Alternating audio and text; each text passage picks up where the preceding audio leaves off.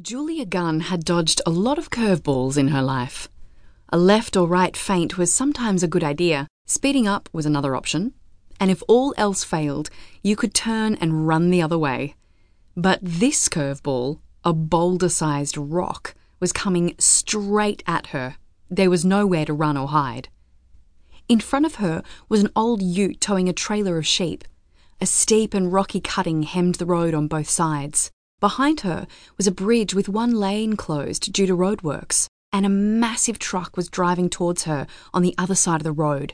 Smack! The rock smashed into her front grille, pushing the previously pristine Duco upwards with the force of impact. Smack! Another, the size of her fist, slammed into the windscreen. A jagged hole appeared, and the rock landed in her lap.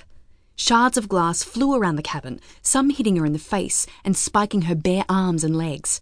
She slammed on the brakes, and the car slid sideways on the rain-slicked tar, heading towards the oncoming B-double.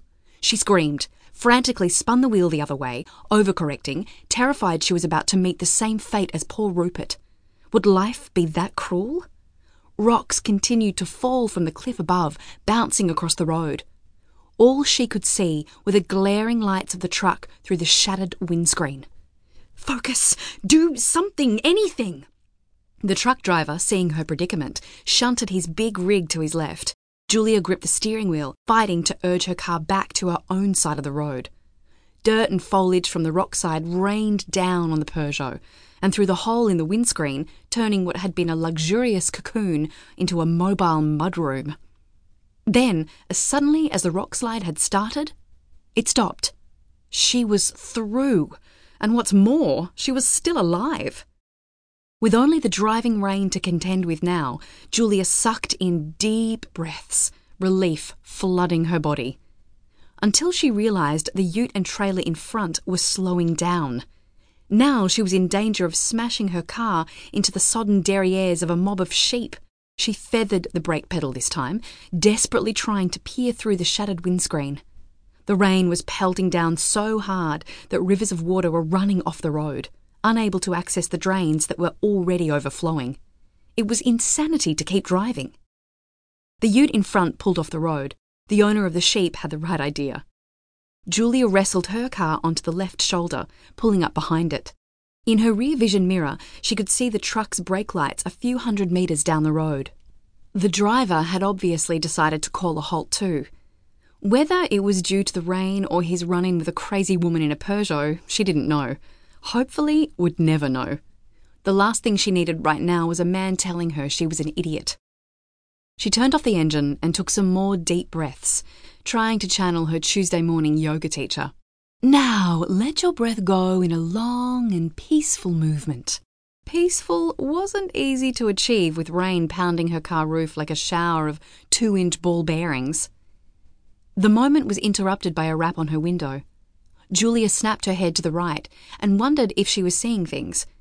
Maybe she had actually hit the B-double and was dead, because the dark shadowy figure at her window, a staff in one hand, looked very much like the Grim Reaper. The rapping came again.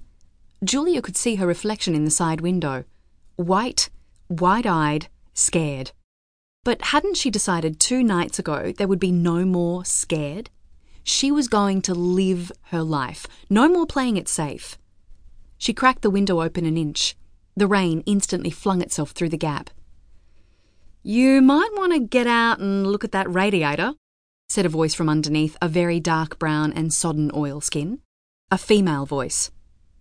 "Get out?" repeated Julia blankly. "Only way you're gonna check it," said the voice. "But it's raining." "No shit, sunshine. Best bit of rain we've had in months. Woohoo! Although I thought that rock slide was going to be the end of my ewes." This woman was worried about the sheep?